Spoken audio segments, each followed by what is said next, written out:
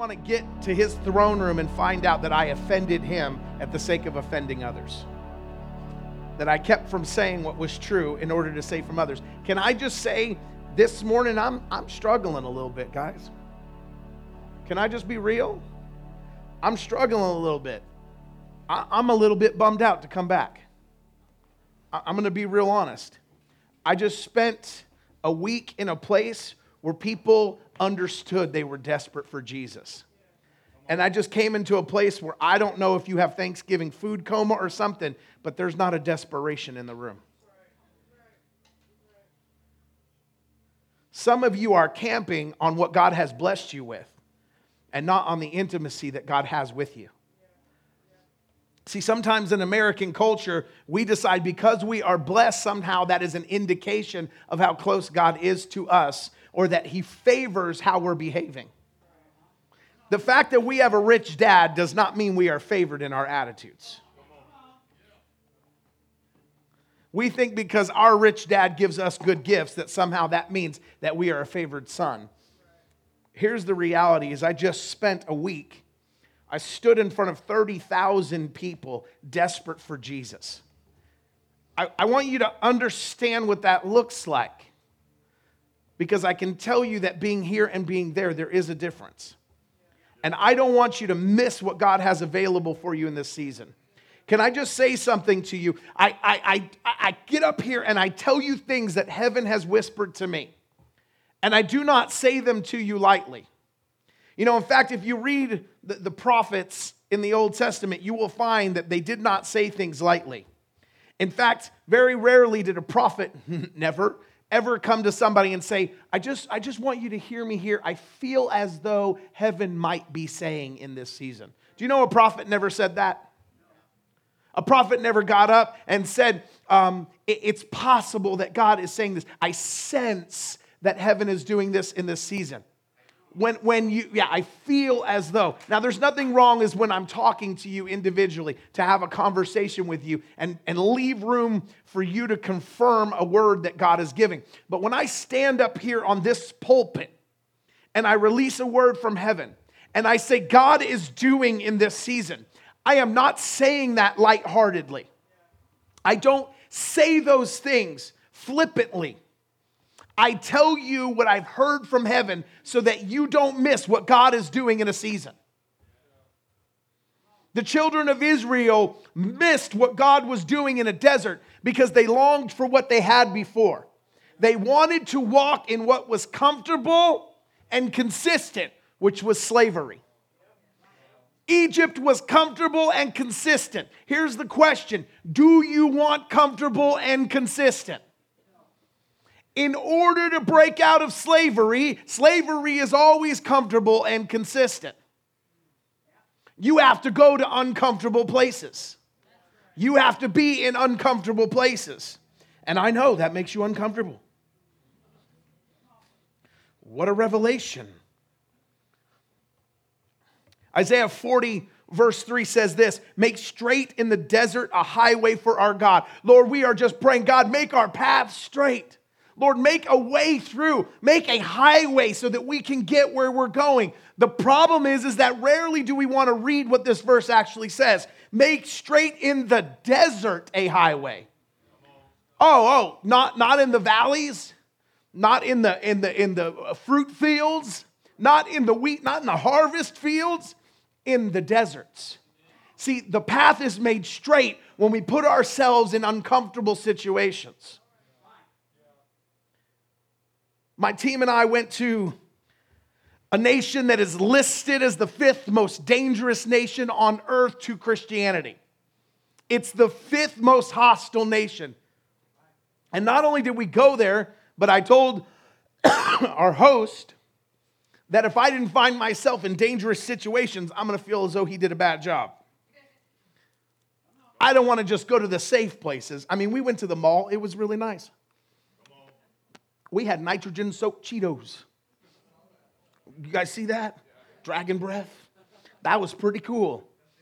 First world food. Okay?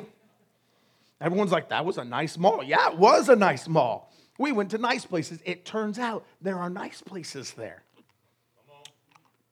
But if our host would have just taken us into nice places, I would have been disappointed. I went there to take the gospel into unreached places, to reach further than what was possible. Now, one of the things that we did when we got there, or before we left, we decided because the size and the immensity of it and being financially responsible that we would scale back our plans and our meeting. We originally were planning to do a giant conference, and we decided, hey, let's just do something within our means this first time we go over there.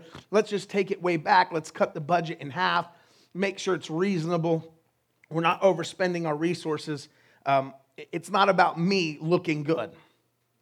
And so we cut our budget in half, and the weather there turned very cold. I want you to understand, our cold is not their cold, okay? Their cold is not our cold. All right, it was not cold for us at all. But for them, it was cold, and our host, Pastor Shazad, was concerned that not a lot of people would come out to the crusade. They wouldn't travel out because it was cold for them, and he was concerned, man, we're not going to have that greatest showing, and people aren't going to come because of the cold weather. I want you to understand, not only was the place completely filled to the brim, but there were at least 1,000 people standing outside the walls listening because they couldn't get in the facility. Where have you been that you were hungry enough for God, you were willing to stand outside just to hear a little? Where have you been where people are hungry enough to say, I don't know what this is about, but I need to hear what this man has to say? Thousands gathered in that place. The estimate is plus 30,000 people came to the crusade. Remember, we scaled it back. We cut the budget in half. And over 30,000 people came. Can you imagine what next time is going to look like? When it came time for the altar call, and I prayed and asked for God to show up and begin to heal people, God began to systematically come and heal people left and right, left and right, left and right. So much so that each time they got fully healed, I asked them to line up on the side of the stage so that they could testify. We would have been there till the next day if we had taken every testimony. There were hundreds of people waiting to testify to healings that happened. Paralyzed bodies got healed. Eyesights got restored. A woman that couldn't speak for 13 years had her speech completely restored. So we had her pray for the crowd. And more people got healed. The power of God showed up. And then I sicked my team on the crowd. I'll let them share some of those stories, but I can tell you, Mark saw 3 blind eyes opened as he prayed for those individuals. Not from a distance, right in front of them. We saw the power of God move mightily, but one of the joys of my life was to give an altar call, to give a salvation call for people that wanted to make Jesus the Lord of their life. And I said, only if you're going to pray, if you've prayed this prayer for the first time, raise your hands. And thousands of hands shot up all across the stadium area. So much so that I had to ask Shazad, the interpreter, again, no, just first time they've prayed that. Thousands of hands go up. No, if they've never prayed that before, never. That was their first time and they prayed it. Not just they've never prayed it, but they actually prayed it. It was their... And he looks at me, he goes, Ren, they know what you're saying. He goes, those are the first time. And I looked, and there was thousands of hands. And I'm not overestimating. When I say there was 5,000 hands, there was 5,000 hands, guys. It might have been much more. But when we read in Acts chapter 2 that the church added 3,000 that day, 5,000 that day, you don't understand what that looks like until you're looking at a sea of people giving their heart to Jesus. On Friday night, the Holy Spirit impressed on me to begin to pray and to give a message. I want you to understand that this is a predominantly Muslim country that is hostile to Christianity in many regards. Many of the Muslims are not afraid of the name of Jesus. If you don't know, the name of Jesus is in the Quran. He's considered a prophet, and he's a respected prophet. But when you start saying Jesus is Lord, that's when they want to kill you. So you have to be careful about how you share the gospel there. there has to be something that allows them to receive that statement. If I were to walk out on the pulpit and just walk up and say, Jesus is God, they would probably seek my head. But if I can demonstrate that Jesus is God, then when I say it, they'll listen. And so I asked the Lord, I said, Lord, would you show up here? Would you show and tell? Would you show that you're Jesus? And I began to pray for a woman. And I said, there's somebody with neck pain, and a Muslim woman stood up. And I began to pray for this Muslim woman, and her neck completely healed. And so here's what's amazing is that a lot of times we can think, okay, that might be an adrenaline rush. Maybe she just got caught up in the moment and she can't check the pain.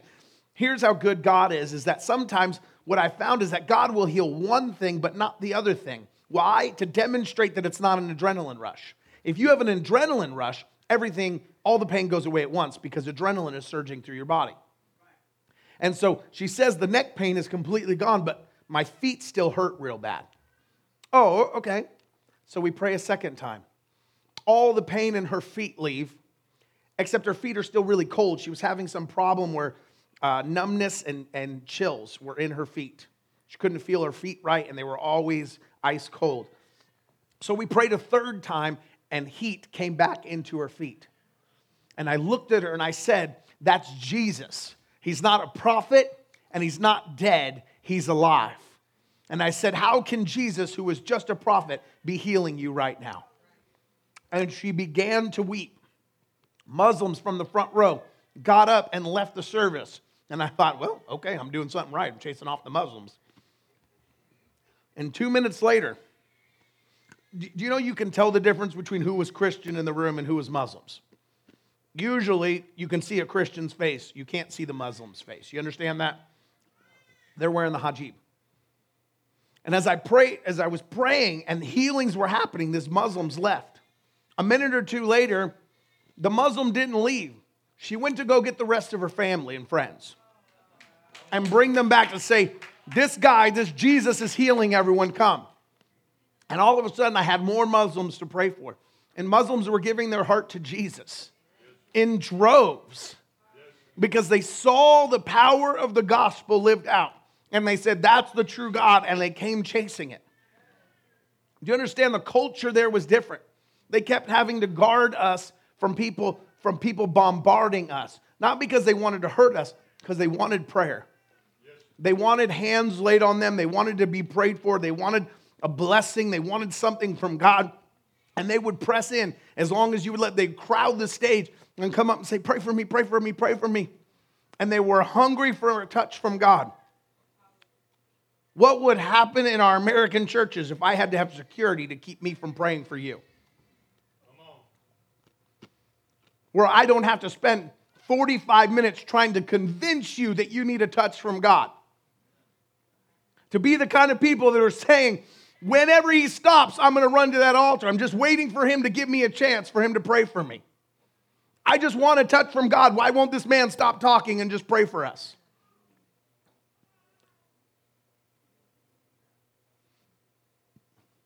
Will we see more miracles? Will we see an increase of what God wants to do? So when I get up here and I give you a word from the Lord, I want you to understand I never do it lightly. I don't get up here and tell you things you want to hear. I think if you've been here any length of time, you know that's definitely not true. I could tell you a lot of fluffy things that would fill seats. But I want to be honest about the coming season. There are too many pastors that say what you want to hear so that they can fill the seats on Sunday morning.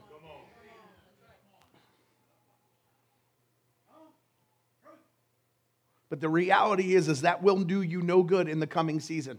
I said to you this. I stood up here, and for the last few months, I've been telling you that a Joseph season is on us. A Joseph season is on us. That the church is walking through a feast and a famine season. Can I say today that today looked like a famine to me? It looked like, I'm just going to be honest, some of y'all are starving. You had a lot of Thanksgiving, but you had nothing from heaven.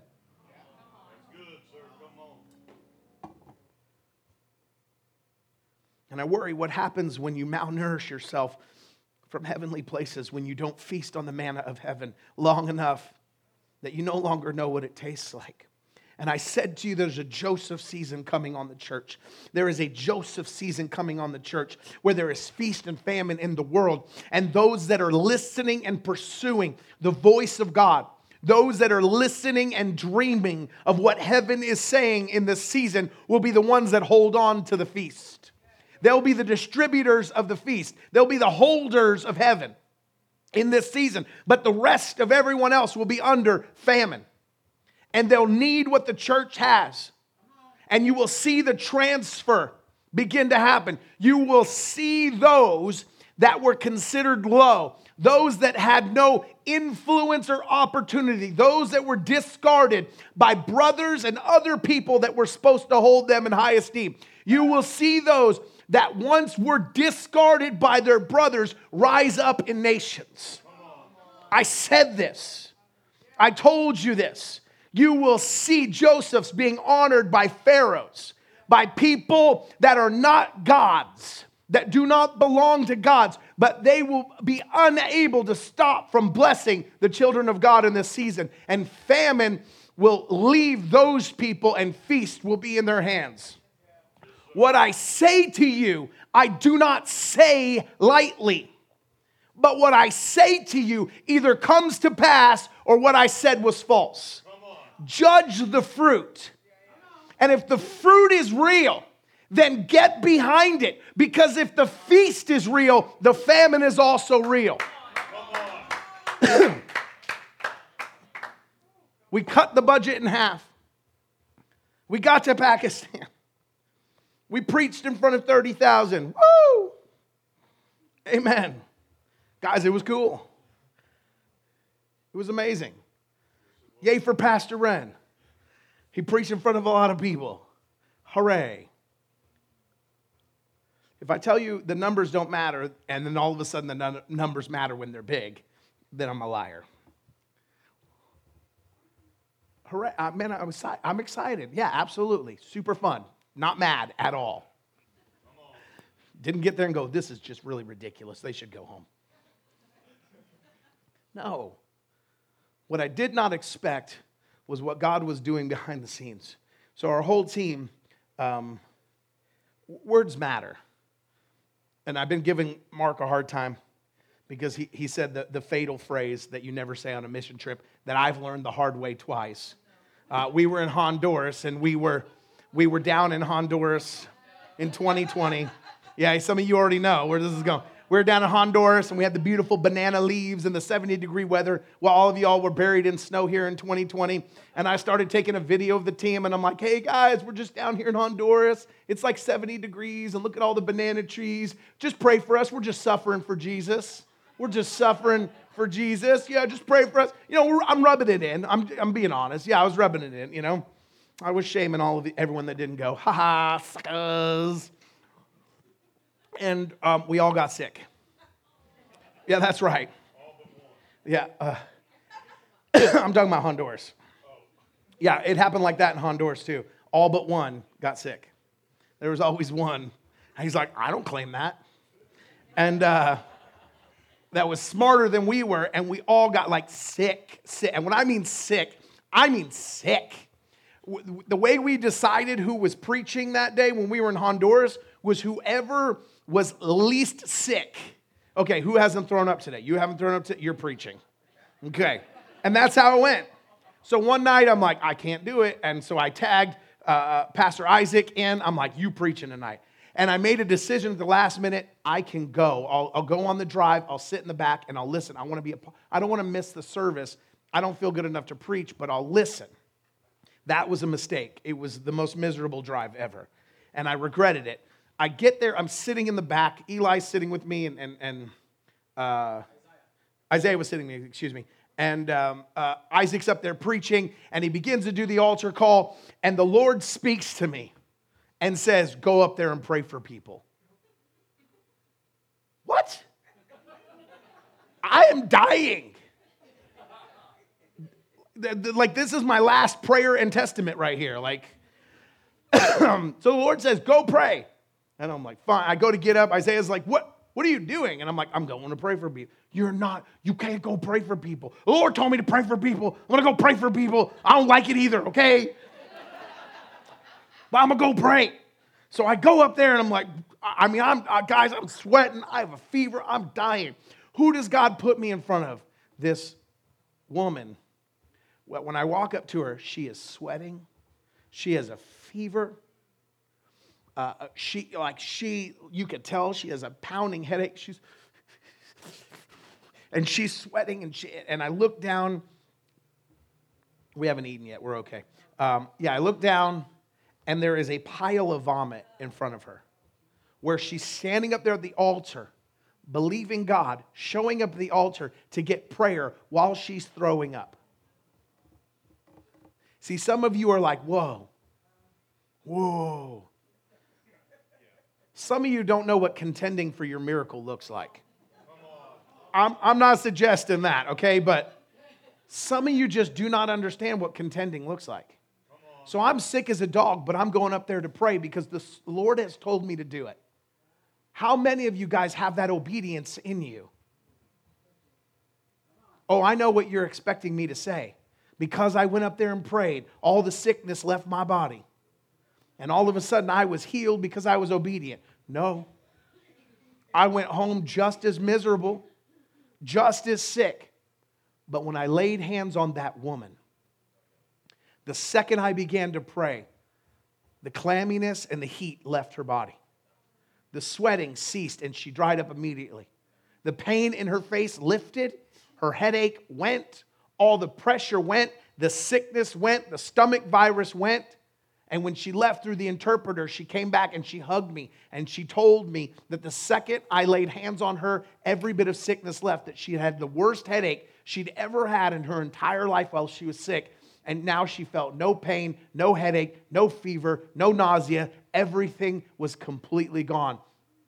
And she was totally healed that moment at that altar. While I had probably the same sickness she did. And I left sick.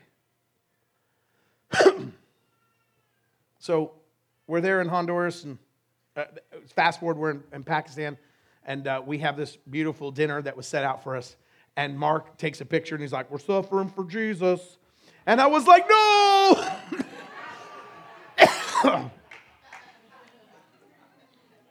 And he's like, "What?" I'm like, "You don't say this." And he's like, "This is why we need more missionary meetings. This is the reason." That's what he says. He says, this should have been covered in a mission meeting. And I'm like, well, you're not wrong. So yeah, if you guys ever sign up to go on one of our trips, it will say on there, never under any circumstances utter this phrase or you're not welcome on another trip. Words have power.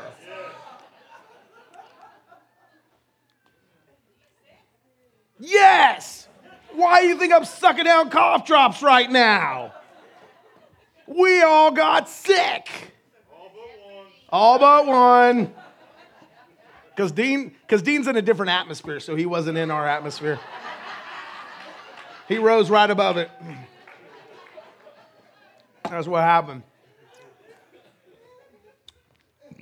So we all got sick. I had to miss a service. It was the first time ever that I missed a service. But I want you to understand, I'm setting the atmosphere for what's happening here. So we're feeling terrible. We're just kind of making it through. All of us are having different issues. And I have to miss the Sunday morning service. We did a ton of big stuff, so I missed one. And I rested that day so that I could finish out the trip well and get through it. And I have this bronchial infection. I've been coughing like I'll cough through the service just a little bit, but you can hear like it's in my chest. And so I paid for what I went in to do. I want you to understand that not everything you do will be a shiny gem. Come on. Not everything you do. See, here's the thing about the power of words that we speak when we declare things. What we want are instantaneous results. We have come into a fast food culture, into a microwave culture where we think because we have said it, somehow it must manifest the second we say it, and it must manifest complete, not in process. And that's rarely the way that the Word of God works. God took them into a promised land, but they went through a process to the promise. He made straight in the desert. He did not make straight from Egypt straight to the promise. There was a path to the promise. And that path requires a travel. And it doesn't always look clean, and it doesn't always have fruit around the whole thing. The difference is the destination, not where you're at. And so, in the middle of this season of feeling like suddenly we've come to this place and we're in the middle of a famine, our health is in famine suddenly. Shahzad had set up an appointment for us. Somehow he had gotten us an appointment. I had talked to him. He had come here one time before to America. We went to Walmart, and they had some t-shirts, some fun t-shirts that were on clearance. And he goes, oh, my kids would like these t-shirts. I'll bring them back some souvenirs. So he buys these t-shirts for his kids because they're on clearance at Walmart. And he buys them. He thinks his kid will like them. He gets home and he calls me. He goes, Ren, this is hilarious. He goes, my wife opened up and saw the t-shirts that I had brought her back, and she made fun of me. And I said, why did she make fun of you? He goes, let me show you the tags from these t-shirts. All these t-shirts that he bought here in Oklahoma at Walmart, if you look at the tag, it says made in Pakistan. He goes, I traveled all the way to America so that you could print something on a shirt that came from my country. And I said, well, man, while I'm there in Pakistan, I should look into some textiles. We do Christian shirts all the time. I like to do a lot of shirts. Maybe I should be importing Pakistan t-shirts. Maybe I'll save some money. So he decided to use that as a way in. He calls the governor's office and a prominent Christian senator and says, you should meet with Pastor Ren while he's here. You know, he's a businessman, and he's looking to get into textiles here in Pakistan. Okay? And for some reason, the governor says, sure. This is the governor of the region of Punjab, and it's the region that has the city of Lahore in it that we were at. So millions of people underneath this governor, and a prominent senator who is a Christian. The governor is a Muslim. He is not a Christian. He is a Muslim. Fifth most hostile country in the world, according to rankings, for Christianity. And I'm meeting with the Muslim governor. And I'm sick. And I don't feel good. And I told Shahzad, I said, if we need to cancel this, then let's cancel it. And he says, no. We cannot cancel this. Oh, man, we got to go. We got to do this. I mean, it's a meeting. You know, he's interested in business. Okay, I mean, I don't know what we're going to do there. We'll have a meeting. We'll get a photo op, and I'll look awesome. Oh, look at me. I got to meet the governor. Yay. Write a nice photo op. Maybe some of you guys saw my picture with Governor Stitt a couple of weeks ago. Before I left, I got a photo op with Governor Stitt. Didn't change anything. Didn't move our state. Didn't get to sit down with him and discuss policy. Just a nice photo op. Got a picture. Yay. But something happened in that meeting.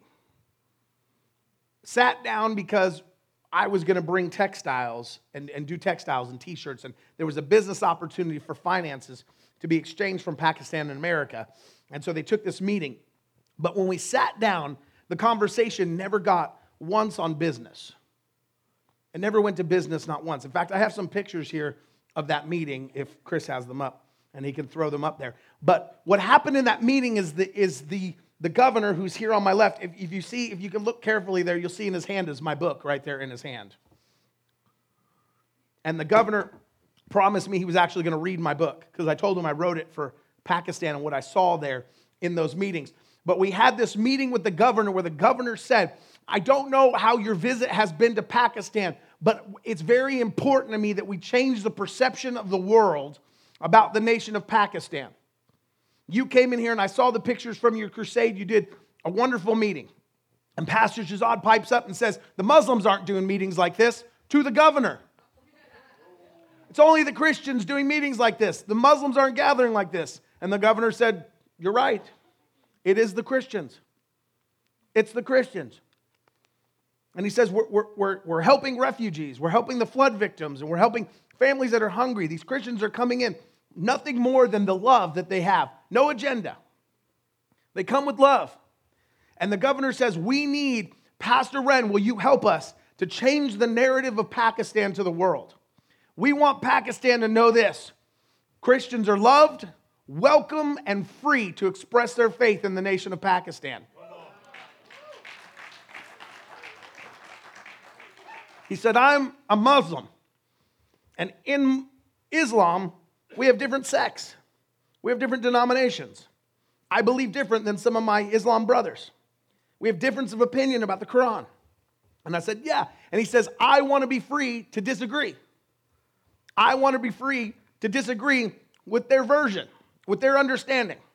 He says, in order for me to be free to disagree with them, then you have to be free. If I'm not free, you're not free. If you're not free, I'm not free. And he says, so everyone in Pakistan has to be free to choose. I want you to come and know that you are safe here, that you are welcome. And not only are you welcome, but the government supports your faith and your right to express it here in our nation. Pastor Red, you are welcome in Pakistan. We will give you stadiums. We will give you resources. You need a stadium? Come. The government will provide it for you and provide the protection.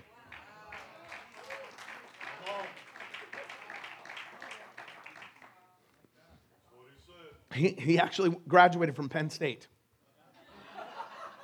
I said, well, my son lives in Pennsylvania. He goes, oh, what part? Harrisburg. Oh, it's a great area. And I'm like, what is happening? What is happening? Well, we talked nothing about business, but he wanted the world to know that the narrative in Pakistan is changing. And with the new party that's just come in, he wants Christians to know that they are safe to come over there. They're safe to come over there and help their refugees. They're safe to come over there and feed people. And they don't take their resources without providing their faith as well. He says, we don't want you to leave your faith at home to bring your resources. We want you to know that you're safe and you're loved and you're appreciated here in our nation. Every person has the right to choose their own faith. And just like that, Pharaoh gave favor to Joseph. Do you understand? I had no business being there. We're not the mega church. And the news crew showed up. There's some clips from the newspaper. I don't know if Chris put them up. But this is the largest newspaper in all of Asia. And we weren't just in that one, we were in all of them. We weren't just in all the newspapers, we were on all the nightly news. If you go on my Facebook, you'll see one of the news clips that I posted, a little 40-second clip of us on the news. And there's a headline here. It says, minorities, including Christian community, enjoying equal rights in Pakistan, says the governor. This is the narrative being shown across Pakistan right now as we meet. That Christian minorities are safe and have equal rights and equal protection under the government in Pakistan. Their message is, things are shifting. I want you to understand, this has states. This has state implications. This is the kind of stuff that our United States embassies send over delegations to discuss human rights issues with governments. And we make big meetings, and we have UN meetings, and we make treaties and deals with them where we say, we'll make a deal with your nation and we'll do business with your nation, but we want to make sure that human rights are not violated. That's what our State Department does. But yet a pastor from Oklahoma, from a church of just a couple of hundred, goes over there and finds favor with Pharaoh, a man not of his own faith, a man not prone to him, and suddenly there's favor, and it goes across the entire Pakistan nation.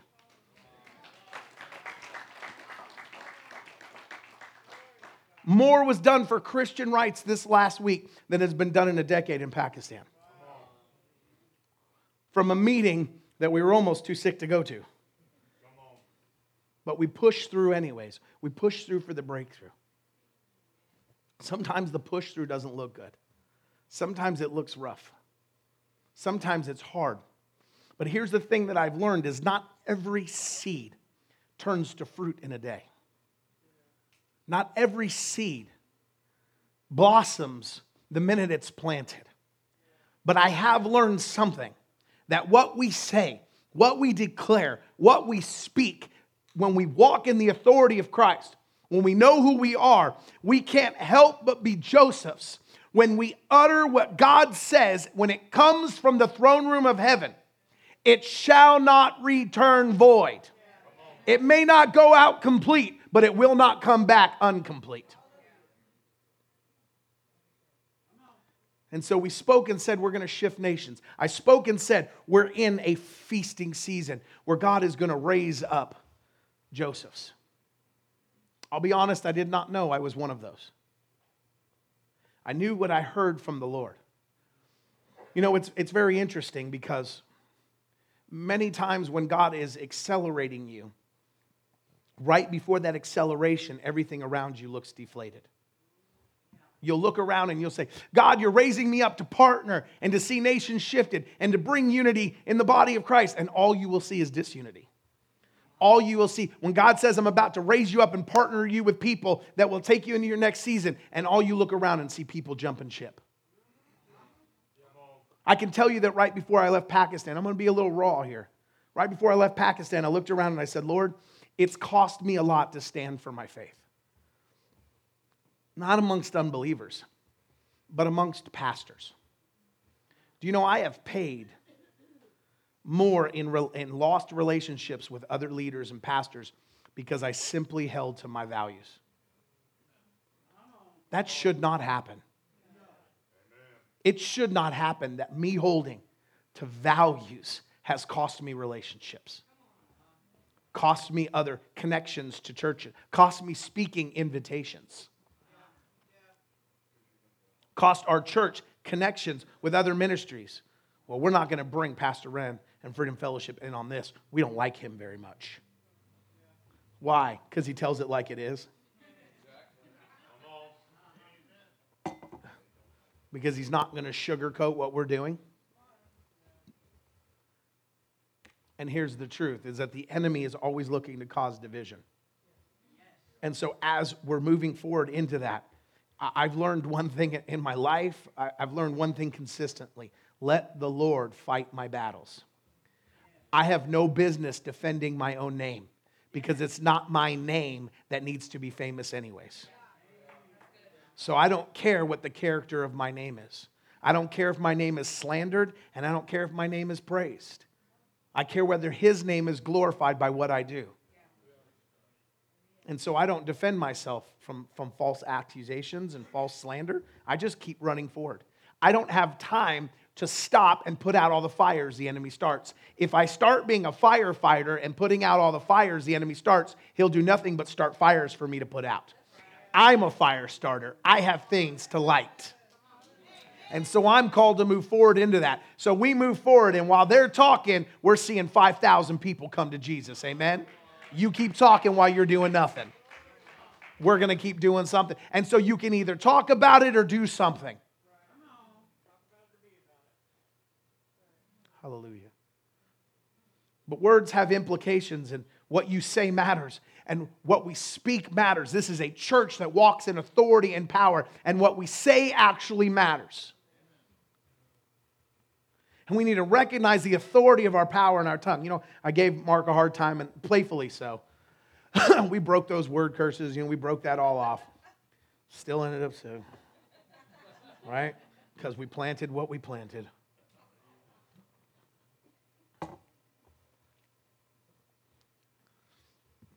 But I've learned something enough is that words do have power. And what we say and speak, when they're given to us from the throne room of God, they are seeds. I want you to understand that the vision that Joseph had, the dream that Joseph had, wasn't just a dream, it was a seed. It was a promise. It was a future prophetic moment that had to come to pass. But in order for it to come to pass, it had to be planted inside of a man. It had to come down and be received by a man. And hope and faith had to surround the seed. See, the seed was the promise of God, but our hope and our faith is the water on the seed. Too many times what we do as believers is that we think the key to getting our seed to grow is if we fully understand what's in the seed. So we want to take the seed, crack it open, and force it out. But that's not the way seeds work. Our job is to water a seed, and whatever's in it will grow. Whatever's in it will come out at the right moment, and we might not even see it because it's buried beneath the surface where it belongs, becoming rooted. You can't force a root out of a seed. It must come out when the right application is made, when water is put on it, when soil is put around it, the root will come out all on its own. Everything that seed needs to turn into a fruitful plant has already been put inside of it. But we want to crack it open and take a look. We want to understand it and move in. The reality is that when God gives you a dream, it doesn't matter what it looks like to grow. All that is required is for you to add your faith and say, God, I don't know what this looks like, but I trust you, and I'm going to pour water on this. I'm going to worship you. I'm going to praise you. I'm going to thank you. Even when I'm in the middle of sickness, your seed is being firmly rooted. If you told me I was going to have to go meet that governor while I was coughing up a lung, trying not to cough, trying to get something across articulately, while I'm thinking of all the things to sound businesslike, so he's interested. And God has a complete different agenda. I didn't know what that seed looked like. I didn't know what God had planned that day. But I showed up there faithful to the assignment that God had on my life, so that God could give me favor with Pharaoh in the middle of a season where I was in a pit. Do you understand? Joseph was in a prison one day and he was in a palace the next. The elevation happened quickly. You don't know when God's about to take you out of your circumstance. You don't know when God's about to raise you up to the next level.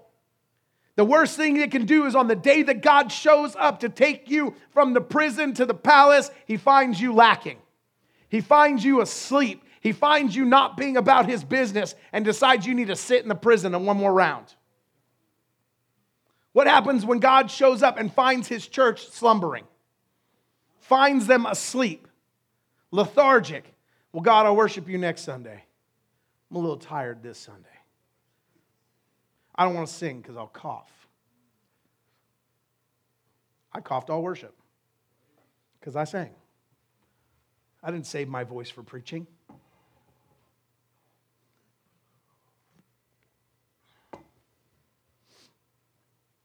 In the month of December, I want to change narratives. I want to go a different direction.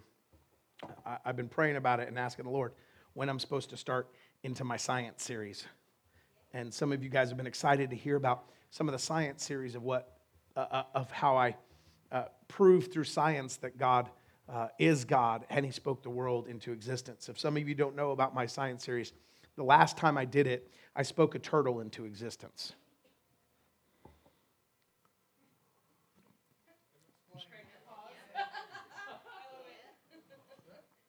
Oh, no, that's it? I did it. Some of you are like, what's the catch? Well, come and you'll find out. Okay, well, it didn't start walking, but it was close. And this time, by golly, I'm going to get it right. It did dance. Yeah. No, I spoke nothing into a turtle.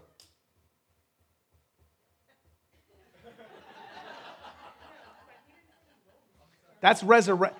A dead turtle into a living turtle will be resurrection. Get your terminology right, okay? I spoke dust into a turtle. And I'll do it again. A tortoise, let me be correct, okay? I'll do it again, and you'll see the power of God. But God has been impressing on me a lot about what he speaks and how the universe works through the spoken word of God and how everything is held together by his voice and by his hand, and that what we say matters and has so much implication that as I release words to you about a Joseph season, I didn't get up here to give you some fancy, look what we did kind of speech. I got up here this morning to tell you that what I said to you about the Joseph season is here, it's available to you, and if you believe it like I believe it, you'll see it like I see it. It's not just for me, it's for you too.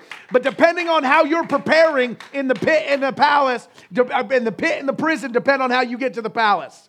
I stood in the palace because I was prepared in the pit. Because I didn't lose focus. I didn't lose mission. I raised that money. I believed. And people said, you're trying to you're trying to do something really big here. You know, our church is not that big for what you're putting together. And I said, that's right. God said, do it. I'm going to do it.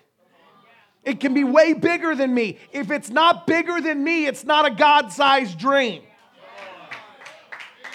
It doesn't belong in Joseph's mouth if it's smaller than him.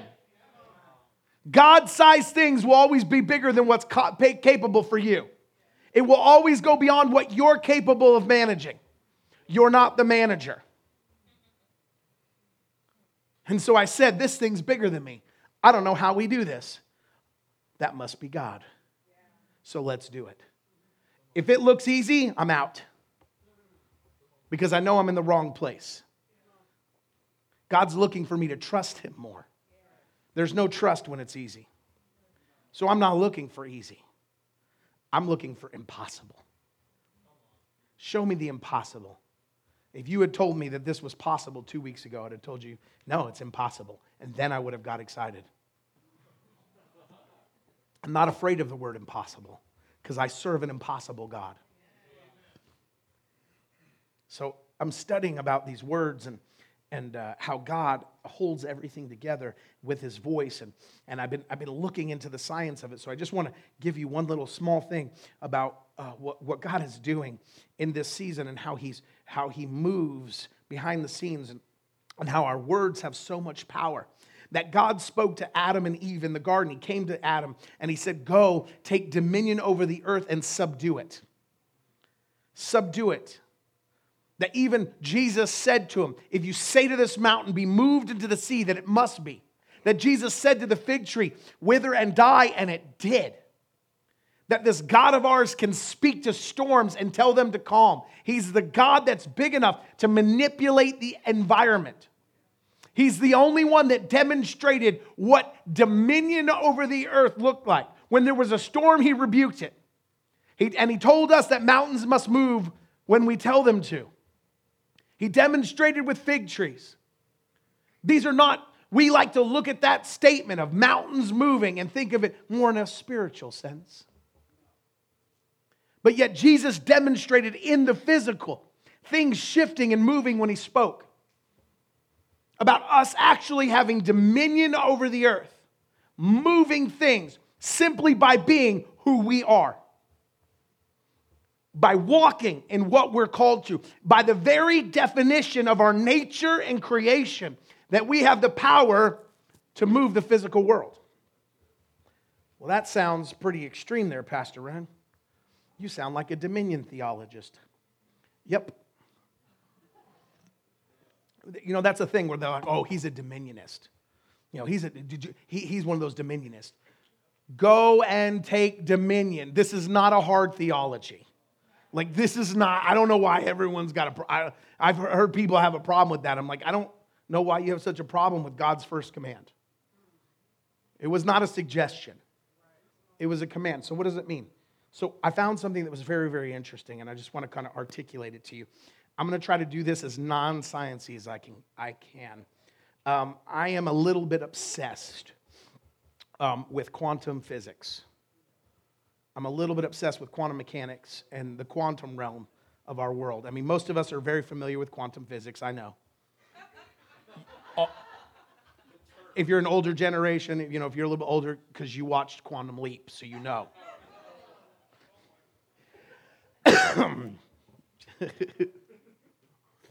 And you're like, I still don't know what that means about quantums. Okay, so I want you to picture this idea is that there's all these things that happen inside the quantum realm. And scientists are just beginning to understand. And for a long time, quantum mechanics and quantum physics seemed like this kind of almost magical thing that was very misunderstood. But over the last decade or so, we've begun to break down these walls and understand the power of these movements or these physics principles that exist at kind of a subatomic particle level. They exist underneath the physics of our world. And so quantum mechanics, quantum physics, don't break the laws of physics. They go below the law of physics. They're what is the foundation for the law of physics. But they don't operate the same as our physical world. And they operate quite differently, in fact. And every time they study something new, which over the next month or so, I'll break down some of those characteristics that are just beyond fascinating. But every time I study a little bit more, I start to see the hand of God in our world. I start to see the creative power of God moving and controlling and manipulating everything. Now, here's what's amazing is that if I were to tell you that this podium is watching me, you would say that I've lost my mind a bit. That this podium is determining what it wants to do and how it behaves in the physical realm based on whether or not I'm paying attention to it or not. If I told you that this podium is needy for my attention, would you believe me? So in the quantum realm, in quantum physics, there's this interesting thing where they studied light particles, photons of light. And what they did is they blasted one light particle. They had this theory about the way in which light particles would respond when shot across a room. And they were amazed to find that photons, when they studied light particles, that light particles, when they traveled as a wave. Much like if I threw a stone in the water and you saw a ripple. So that water would be pushed or accelerated and it would travel out as a wave. The further it went, the bigger the wave gets, right? So it travels as a wave. It does not travel as a particle. The best way to describe that would be a single particle traveling like a bullet, right? Consistent, same shape, traveling through.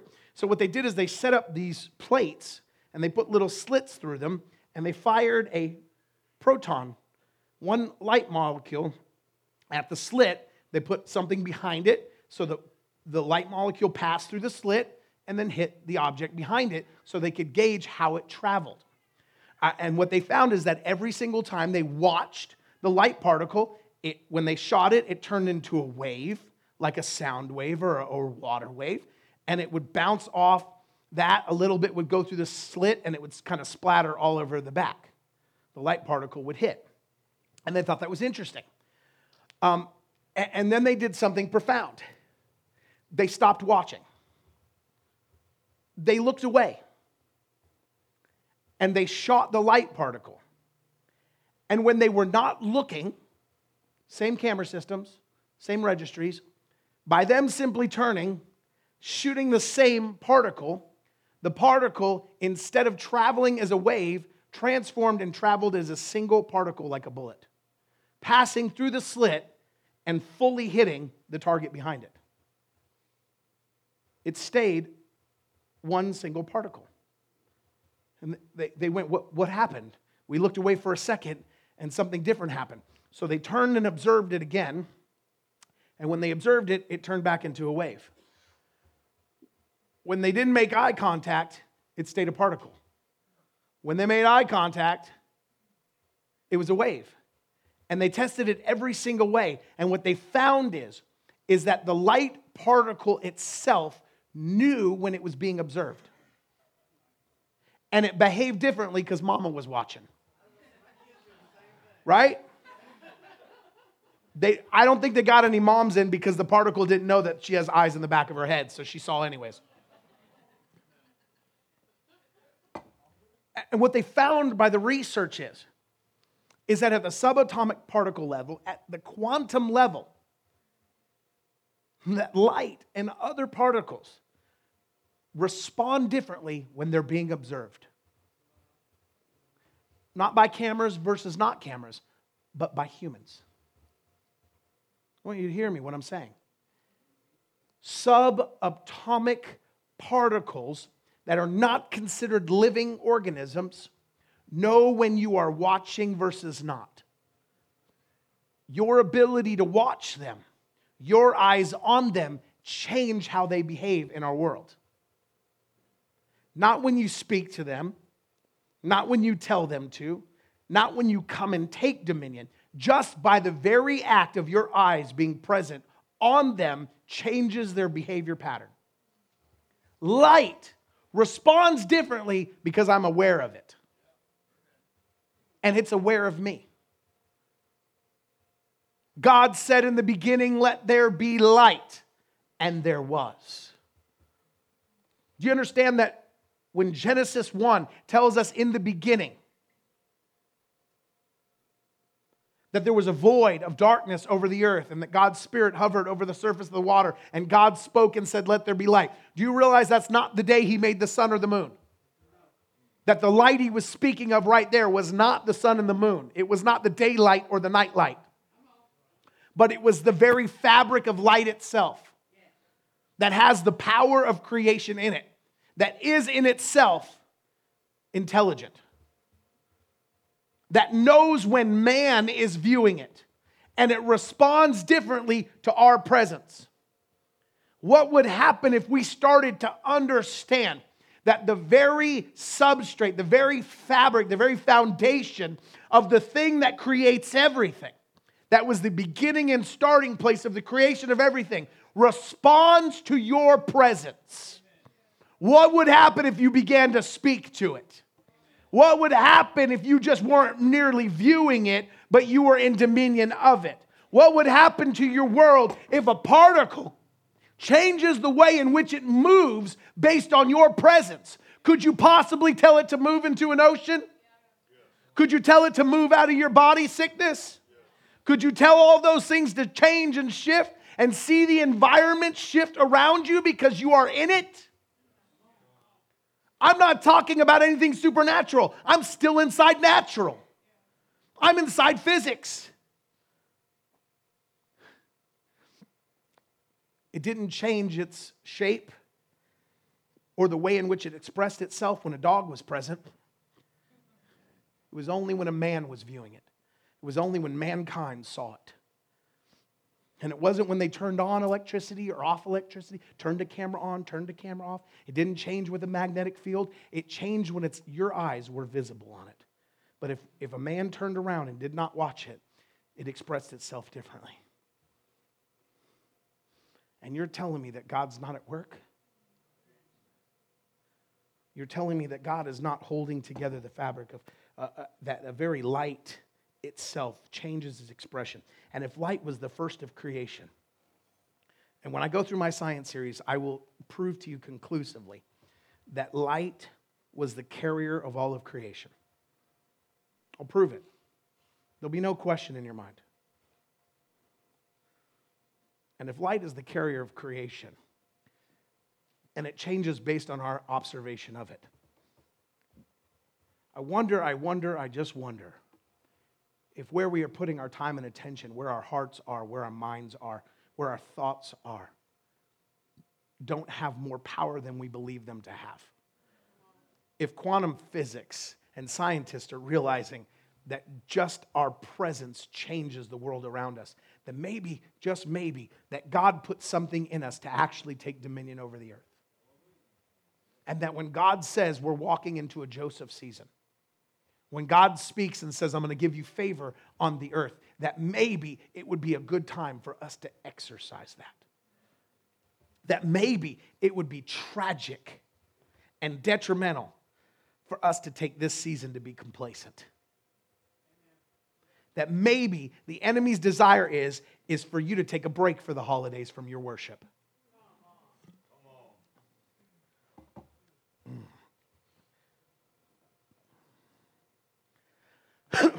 If you simply gathering can shift the natural world, what happens when you put your voice to it? What happens when you put your worship to it? What happens when you put your prayers to it? What happens when you add faith to the seed? What happens when you begin to water that which God gave you dominion over?